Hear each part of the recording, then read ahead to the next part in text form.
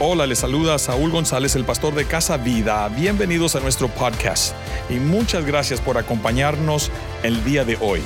Espero que este mensaje lo aliente, le ayude a crecer en su caminar con Dios. Estoy seguro que el Espíritu Santo estará usando este podcast para desafiarlo y transformarlo. Gracias por estar con nosotros. Dios me lo bendiga. Disfrute de este mensaje.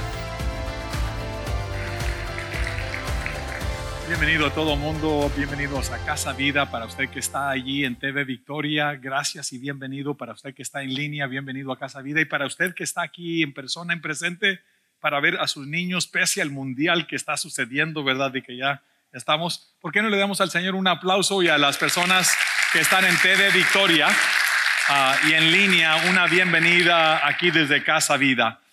Hemos estado nosotros hablando sobre temas muy importantes, sobre los regalos de la Navidad, o todo lo que yo deseo, todo lo que quiero de esta Navidad es, y hace 2 semanas hablamos de la paz que Dios da, que sobrepasa todo entendimiento. Mi paz os dejo, mi paz os doy, no como el mundo la da, sino como solamente Dios puede dar paz en un mundo turbulento, ajetreado, oscuro, malévolo. Dios da paz en medio de la tormenta. ¿Cuántos dicen amén?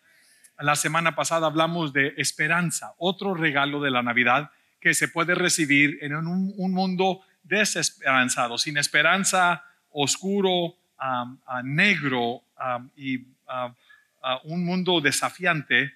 Nosotros podemos tener esa bienaventurada esperanza de que Dios nos da, y viene la esperanza y la fe para unirse, fe y la esperanza, para darnos una expectativa divina, de lo que Dios mira, no lo que el mundo mira, sino lo que Dios mira. Y este domingo quiero hablar sobre todo lo que quiero de la Navidad es gozo. Gozo. La palabra gozo es más que felicidad. Felicidad en inglés se dice happiness. And happiness is fleeting, es frenética, es fugaz, es voluble. La felicidad se basa en un sentimiento, pero el gozo se basa en algo mucho más profundo. Y quisiera que usted lo mirara conmigo allí en su Biblia, si la tiene, su copia de la palabra de Dios, mientras que nos ayudan los técnicos con la pantalla. Vamos a estar en Lucas capítulo 2. Lucas capítulo 2 se encuentran unos pastorcillos que velando las vigilias de la noche, cuidando sus rebaños. Y a Dios le plació a Dios revelarse a las personas más humildes de la sociedad. Después, un par de años se cree, vinieron unos reyes magos del oriente para conocer a Jesús. Apareció esa misma noche, cuando nació Jesús, nació una estrella que guió a unos magos, y esos fueron los primeros gentiles que vinieron para adorar a Jesús. Pero aquí están unos pastorcillos que estaban guardando las vigilias, y vamos a mirarlo en Lucas. Todo lo que quiero para Navidad es gozo navideño es mi tema, y comienza en el versículo 8, hermanos, versículo 8 de Lucas capítulo 2. Había pastores en la misma región que velaban y guardaban las vigilias de la noche sobre su rebaño, y he aquí que se les presentó un ángel del Señor, y la gloria del Señor los rodeó de resplandor, y tuvieron gran temor. Pero el ángel les dijo: no temáis, porque he aquí os doy nuevas de gran gozo. Díganlo conmigo: gran gozo. De gran gozo, que será para todo el pueblo, que os ha nacido hoy en la ciudad de David un Salvador, que es Cristo el Señor. ¿Cuántos dicen amén? Nosotros no celebramos una fecha, ni celebramos la Navidad, celebramos a Cristo y la certidumbre de que nació en un pesebre. ¿Cuántos dicen amén? Y dice: esto os servirá por señal, que hallaréis al niño envuelto en pañales, acostado en un pesebre. Y repentinamente apareció con el ángel una multitud de las huéspedes celestiales, que alababan a Dios, diciendo: gloria a Dios en las alturas, y en la tierra paz y buena voluntad para con los hombres. ¿Por qué no lo dice conmigo? Repita conmigo: gloria a Dios en las alturas y en la tierra paz. Dígalo conmigo: buena voluntad para con los hombres. buena voluntad. Ese velo se rompió, esa separación entre Dios y el hombre cuando nació Jesús en ese pesebre, humilde pesebre, allí en ese día en Belén de Judea. Se partió un velo, una separación, y esa fue la señal de que había paz para la tierra y buena voluntad para con los hombres, y en el cielo había gloria a Dios en las alturas. ¿Cuántos dicen amén? Quisiera decirles a ustedes que yo estoy consciente, hermanos, de que este mundo nos roba el filo, your edge, this world.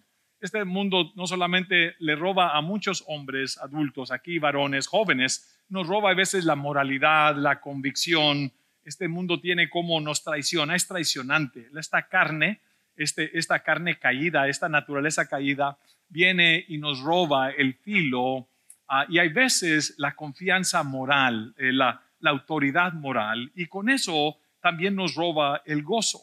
Quiero hablar sobre cómo recuperar el gozo. Por eso el salmista dice, Dios le dice al salmista David, cuando él tropieza y peca con Betsabé, y entra en asunto de pecado turbio, escondido, una conspiración, él y Joab, las cosas se vuelven muy oscuras para David, y él pierde su relación con Dios, él pierde su gozo, él pierde su felicidad o su contentamiento, y parte de su oración es, Dios, ten piedad de mí, Salmo 51, ten piedad de mí y borra todas mis rebeliones.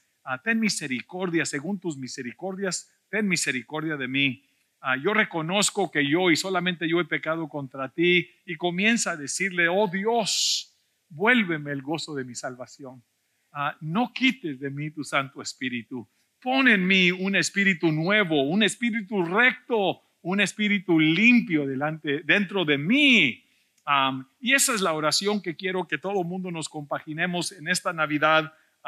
Y quiero hablar sobre el gozo no es felicidad. El gozo no es felicidad y la felicidad no es gozo. Happiness and joy. They're two different things, even though they're related at some time. Hay puntos donde la persona puede ser feliz. La felicidad o la alegría, discúlpeme, el gozo es un contentamiento interior. It's inner peace. It's inner joy. El gozo, hermanos, se basa en agradecimiento primero. Thanksgiving is the foundation for joy. Primero, agradecimiento. Y luego, hermanos, contentamiento. Dice Pablo que la piedad, contentamiento con piedad, like contentment with piety, with righteousness, es gran ganancia. Lo voy a decir otra vez. ¿Qué se basa el gozo? El gozo no existe solo. El gozo no es una mera emoción, es una actitud, es una decisión. El gozo se basa en algo mucho más amplio que simplemente momentos fugaces de felicidad. Happiness comes and goes. You're eating pizza and you're happy until there's no more pizza, until you get a stomach ache and you're no longer happy. You're happy when your team wins, ¿verdad? Tu equipo gana.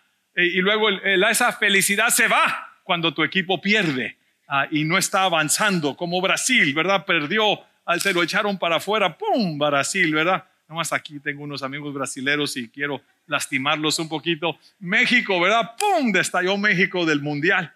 Pero USA, no se crean. Gracias, hermanos. Estoy traveseando para ustedes que todavía el mundo los tiene atrapados, ¿verdad? El mundo. Y Costa Rica ni que se diga, ¿verdad? Ni se presentó. Ok, ya estoy hablando, ya estoy hiriendo aquí amigos en el ministerio.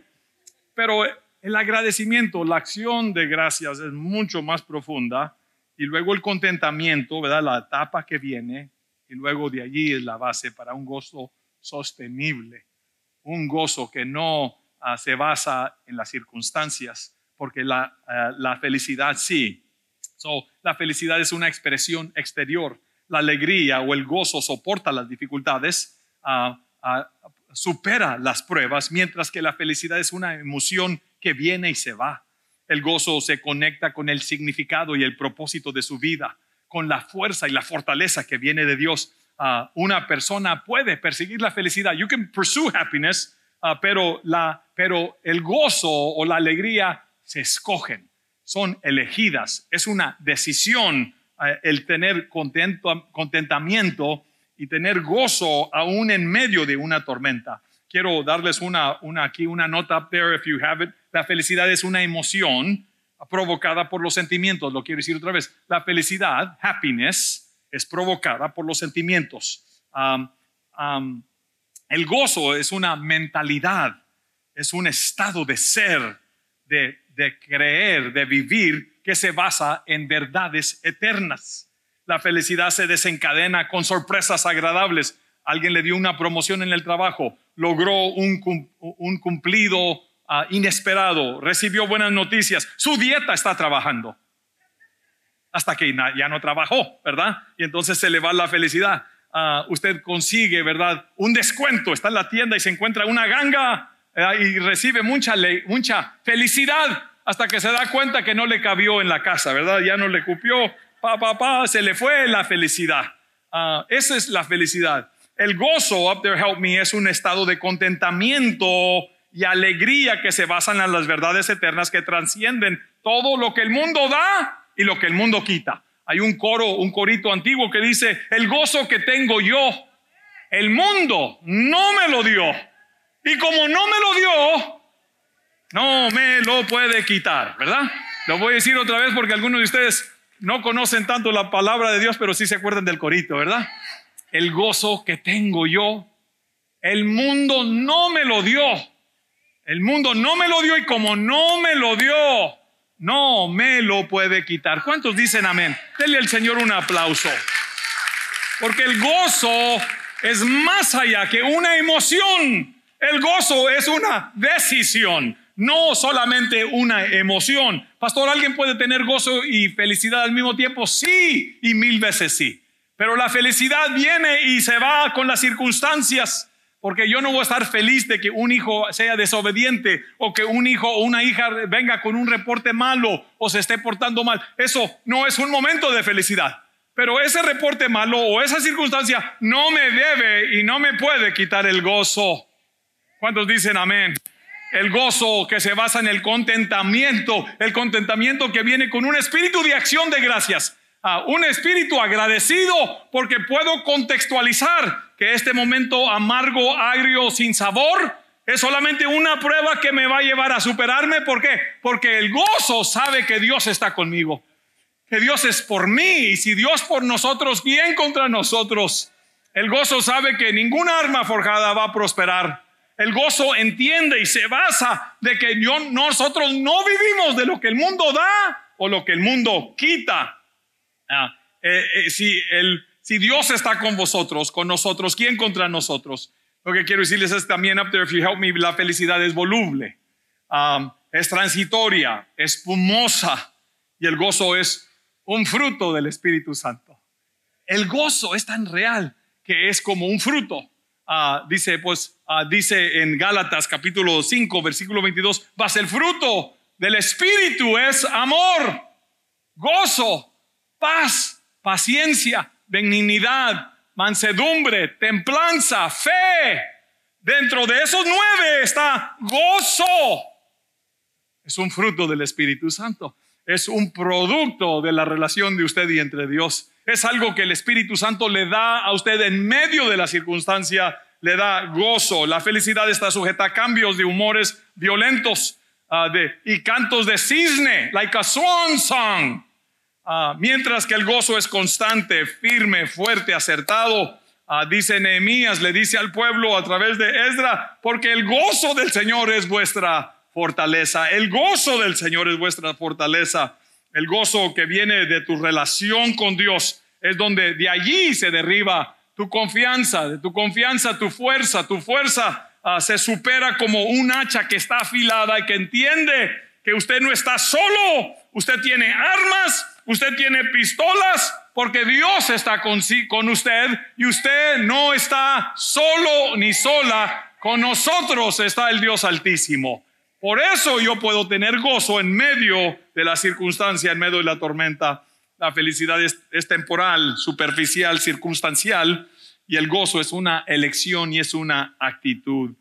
¿Cómo se contextualiza? Quiero darle una palabra que dice el Señor en Juan, Jesús mismo, en Juan capítulo 15, dice que como el Padre me ha amado, así yo he amado a vosotros.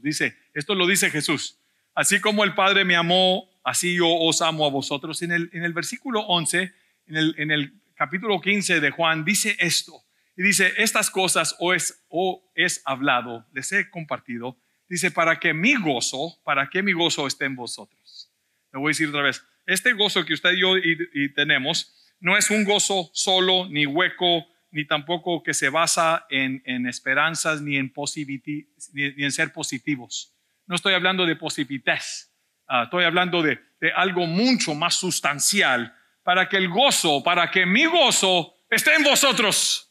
Y luego dice Jesús, y luego para que vuestro gozo esté cumplido, ¿verdad? Esté lleno, esté cumplido. Lo voy a decir otra vez. Up there, help me, John verse 11, 15:11. Estas cosas os he hablado para que mi gozo esté en vosotros y luego vuestro gozo sea cumplido. Lo voy a decir otra vez. Jesús dice, mi gozo quiero que esté en ti. Porque esa es la única forma como el gozo que tú tienes puede ser real, puede ser verdadero. ¿Cuántos dicen amén? Quiero regresar a la historia de esta mañana. El ángel le dice a los pastorcillos que velaban la guardia a la vigilia, pero el ángel les dijo, no temáis, porque he aquí os doy nuevas de gran gozo. Estas nuevas de gran gozo, que será para todo el pueblo, que ha nacido en la ciudad de David un Salvador, Cristo, el Señor. Y quiero, antes de compartir unas tres cualidades o tres beneficios de cuando Jesús se presenta, al Jesús nacer en un pesebre, cuando nació en el corazón cuando Jesús nació en su corazón, ¿cuáles son estas bendiciones? ¿Cuáles son estas virtudes que usted y yo podemos disfrutar de la presencia que se relacionan con el gozo? Primero quiero darle un cuidado. En inglés se dice killjoys. Beware with killjoys. That's what I wrote in my English sermon. Killjoys. Asesinos del gozo. Aguas siniestras o fiestas. Agua fiesta, se dice también en español, es cuando alguien viene y te quita el gozo, te traes esa persona o esa situación se goza en quitarte, se alegra en quitarte el gozo y quitarte la felicidad. Y dice Juan 10:10 que el ladrón viene, el ladrón no viene sino para hurtar, matar y destruir. Thank you guys. Para matar, hurtar y destruir. Y luego hay ciertos, hermanos, asesinos, vamos a llamarle en una palabra simple matagoso, ¿ya? Matagosos, ¿ya? Killjoys, ¿ya? Matagosos. ¿A quién y qué son esos matagosos? El pecado, cuando hay pecado en su vida, cuando no hay la habilidad de perdonar aún a las personas que lo han herido y lo han traicionado. Esos matagosos es como el fracaso y las frustraciones que no se superan. Cuando alguien vive y repite el fracaso y lo repite con el amigo, el familiar, el esposo y la esposa, y ahí abraza el fracaso. De ahí la conmiseración, cuando alguien ama el darse el pity parties, el autoconmiserarse, siempre quejumbroso y jugar la víctima, siempre apuntando el dedo. Alguien es responsable por mi situación, alguien es responsable por mi tristeza. O por mi situación, mi dinámica. Ustedes conocen la historia en el primer libro de Samuel, está una Ana de antaño sufriendo calamidad, conmiseración, siendo y sintiéndose la víctima. Penina, la rival, tiene hijos, ella no tiene, Elcana la ama a ella, pero tiene hijos con Penina. ¿Qué sucede? Que especialmente hoy en la sociedad, hay veces hay familias mixtas y Ana se sentía mal, ella se sentía como rechazada por Dios. Ella quería tener familia y no podía. Su matriz estaba infértil, infértil y estaba acongojada y triste y amargada, así dice, amargada. Y Penina la torturaba más, la injuriaba a Penina. Llegó un momento donde Elcana, el esposo, le dice, ¿qué te está pasando? Le dice, ¿por qué estás triste? ¿Por qué no comes? ¿Por qué está afligido tu corazón? ¿Acaso no te soy yo mejor que 10 hijos? ¿No te he tratado de lo mejor?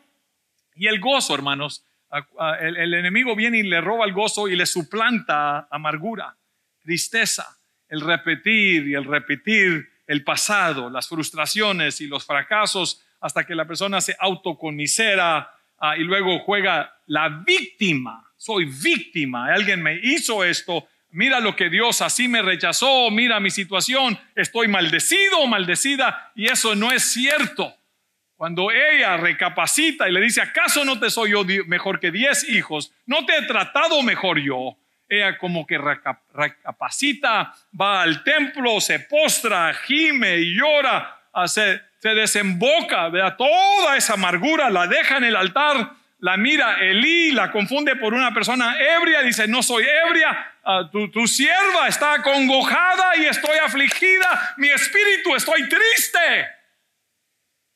Le dice, mujer, digiere tu vino, que Dios tenga misericordia. Dice que el Señor te conceda las peticiones de tu corazón. Te voy a bendecir, que Dios te conceda las peticiones de tu corazón. Levántate, dice, y vete en paz, y que Jehová te conceda los deseos de tu corazón. Y dice que ella se levantó, comió y no estuvo triste más. No dice que se embarazó luego. Ok, no están conmigo. Comió y estuvo en paz y no estuvo triste más. Penina perdió el poder que ella tenía sobre ella. Hey, mira mis chiquillos, it's okay, tengo paz, tengo contentamiento.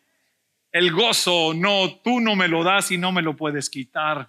Eso viene de Dios, el contentamiento viene de Dios. ¿Cuántos dicen amén, hermanos, esta mañana? Y estos matagozos, no estoy hablando en lenguas, matagozos. El temor te quita el gozo. Las tentaciones, cuando cedes a la tentación, it's a killjoy. It'll take away your joy. Traiciones, la ira, cuando alguien es de temperamento muy rápido, siempre la estamos regando. La ansiedad, el nerviosismo, las hachas de venganza, cuando alguien quiere vengarse. En inglés se dice access to grind, le puse. Celos, amargura, odio, expectativas irrealistas. Cuando usted mira a los hijos y tiene expectativas que no son realistas, o para usted mismo o para otras personas, le van a robar el gozo. Intrusos e influenciadores tóxicos que usted ha permitido en su vida. Dice Juan 10:10 otra vez, el ladrón no viene sino para hurtar, matar y destruir, mas yo he venido para que tengan vida y para que la vida la tengan en abundancia, para que esa vida disfrute y haya un flujo y un gozo que fervente y que se desmorona, un gozo, dice el salmista. Ahorita lo voy a decir otra vez. Bueno, permítame decirle en sus notas, si tiene este outline, este croquis, hay 3 cosas que suceden cuando Jesús está en el retrato. Cuando Jesús viene en un pesebre, a nuevas de gran gozo. Cuando Jesús se aparece en una dinámica como en un Jairo que está muerta la hija, Jesús se aparece y al terminan con gozo. Cuando está el paralítico en el templo La Hermosa y viene Pedro, se aparece la presencia de Jesús, la unción está allí, plata y oro no tengo, pero lo que tengo te doy, levántate en el nombre de Jesucristo. Dice que saltaba y danzaba de gozo, saltaba, wow. Cambió, dice Isaías 61, tú cambiaste mi lamento en baile. Esos momentos, ese luto, esa vestidura de luto, me lo cambiaste en óleo de gozo y alegría. Ahora me he hecho perfume en vez de vestirme de luto, porque tú cambiaste mi lamento. Todo quejar, que papá, me lo cambiaste en danza y en baile y en alegría. Eso es lo que hace Dios cuando se aparece y usted lo reconoce, porque Dios está en todos lugares. Jesucristo está tan cerca como la mención de su nombre. Cuando usted menciona Jesús, Él está ahí presente. Pero no todas las veces lo podemos ver como los caminantes a Emaús. Ahí estaba Jesús está contigo, Jesús camina contigo, pero ellos todavía estaban quejándose. Oh, me pasó esto, que pensábamos que Dios, ¿qué pasó con Jesús?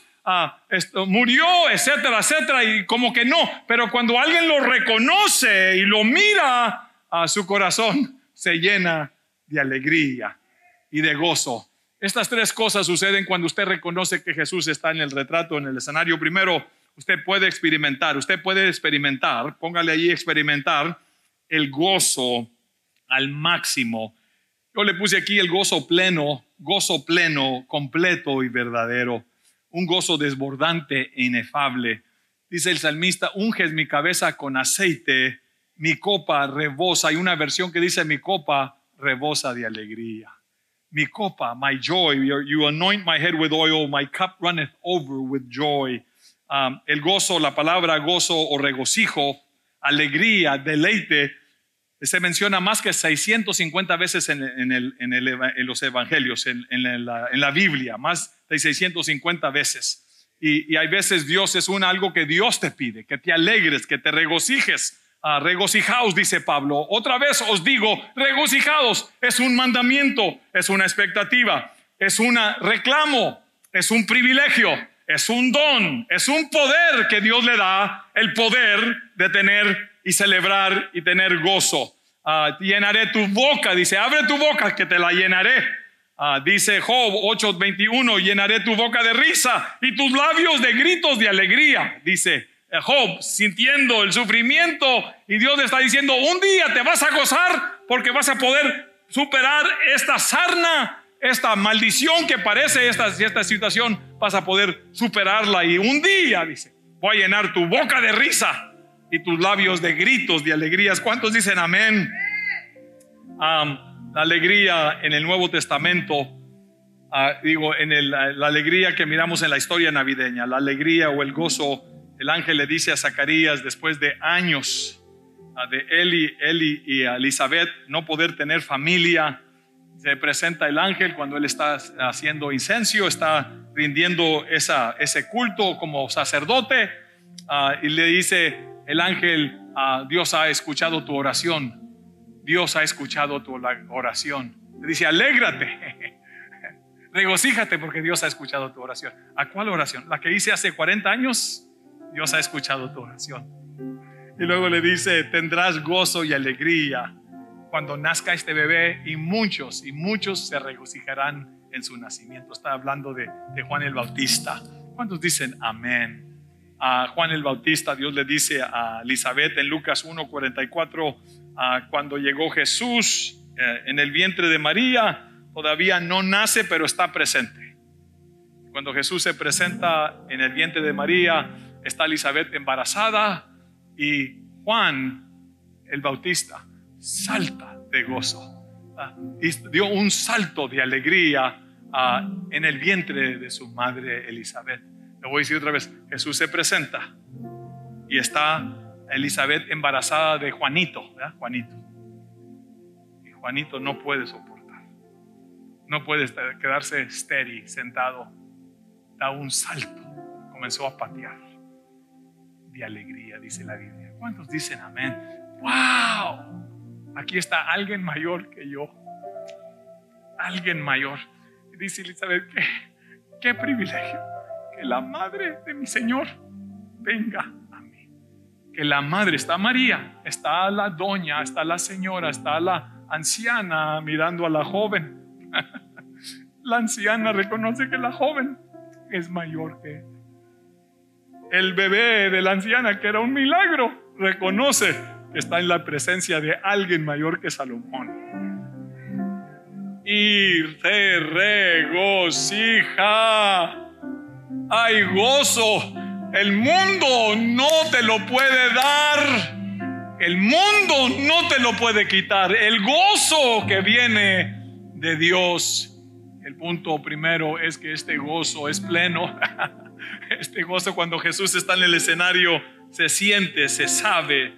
Segundo, usted puede convertirse, usted puede ser un heraldo, un esparcidor de gozo. Conviértete. Usted puede convertirse. Las notas dice, conviértete en un difundador, en un esparcidor, en un promulgador del gozo, en alguien que comparte, este gozo. Elizabeth dice en Lucas 57 y 58 que cuando Elizabeth se cumplió el tiempo de su alumbramiento, dio a luz a un hijo, Juan. Y cuando oyeron los vecinos y los parientes que Dios había engrandecido con ella su misericordia, todos se regocijaron con ella. Ella se convirtió en alguien que su situación, su dinámica fue motivo de gozo al compartir su testimonio. Todas las que las conocían. Hay algo aquí, hermanos, que quiero compartir con respecto a usted. Puede en cualquier circunstancia no perder el nervio. No pierda el gozo. El gozo reconoce, hermanos, que no es el momento. El gozo triunfa en medio de la crisis. Hay paz, hay contentamiento, hay agradecimiento aún por la crisis. Dios, gracias por esta crisis. No sé qué le está pasando a Ñoño, pero sí sé que tú eres fiel. No entiendo qué le pasó a mi esposo, pero yo sí sé que tú eres fiel y que yo puedo tener este gozo.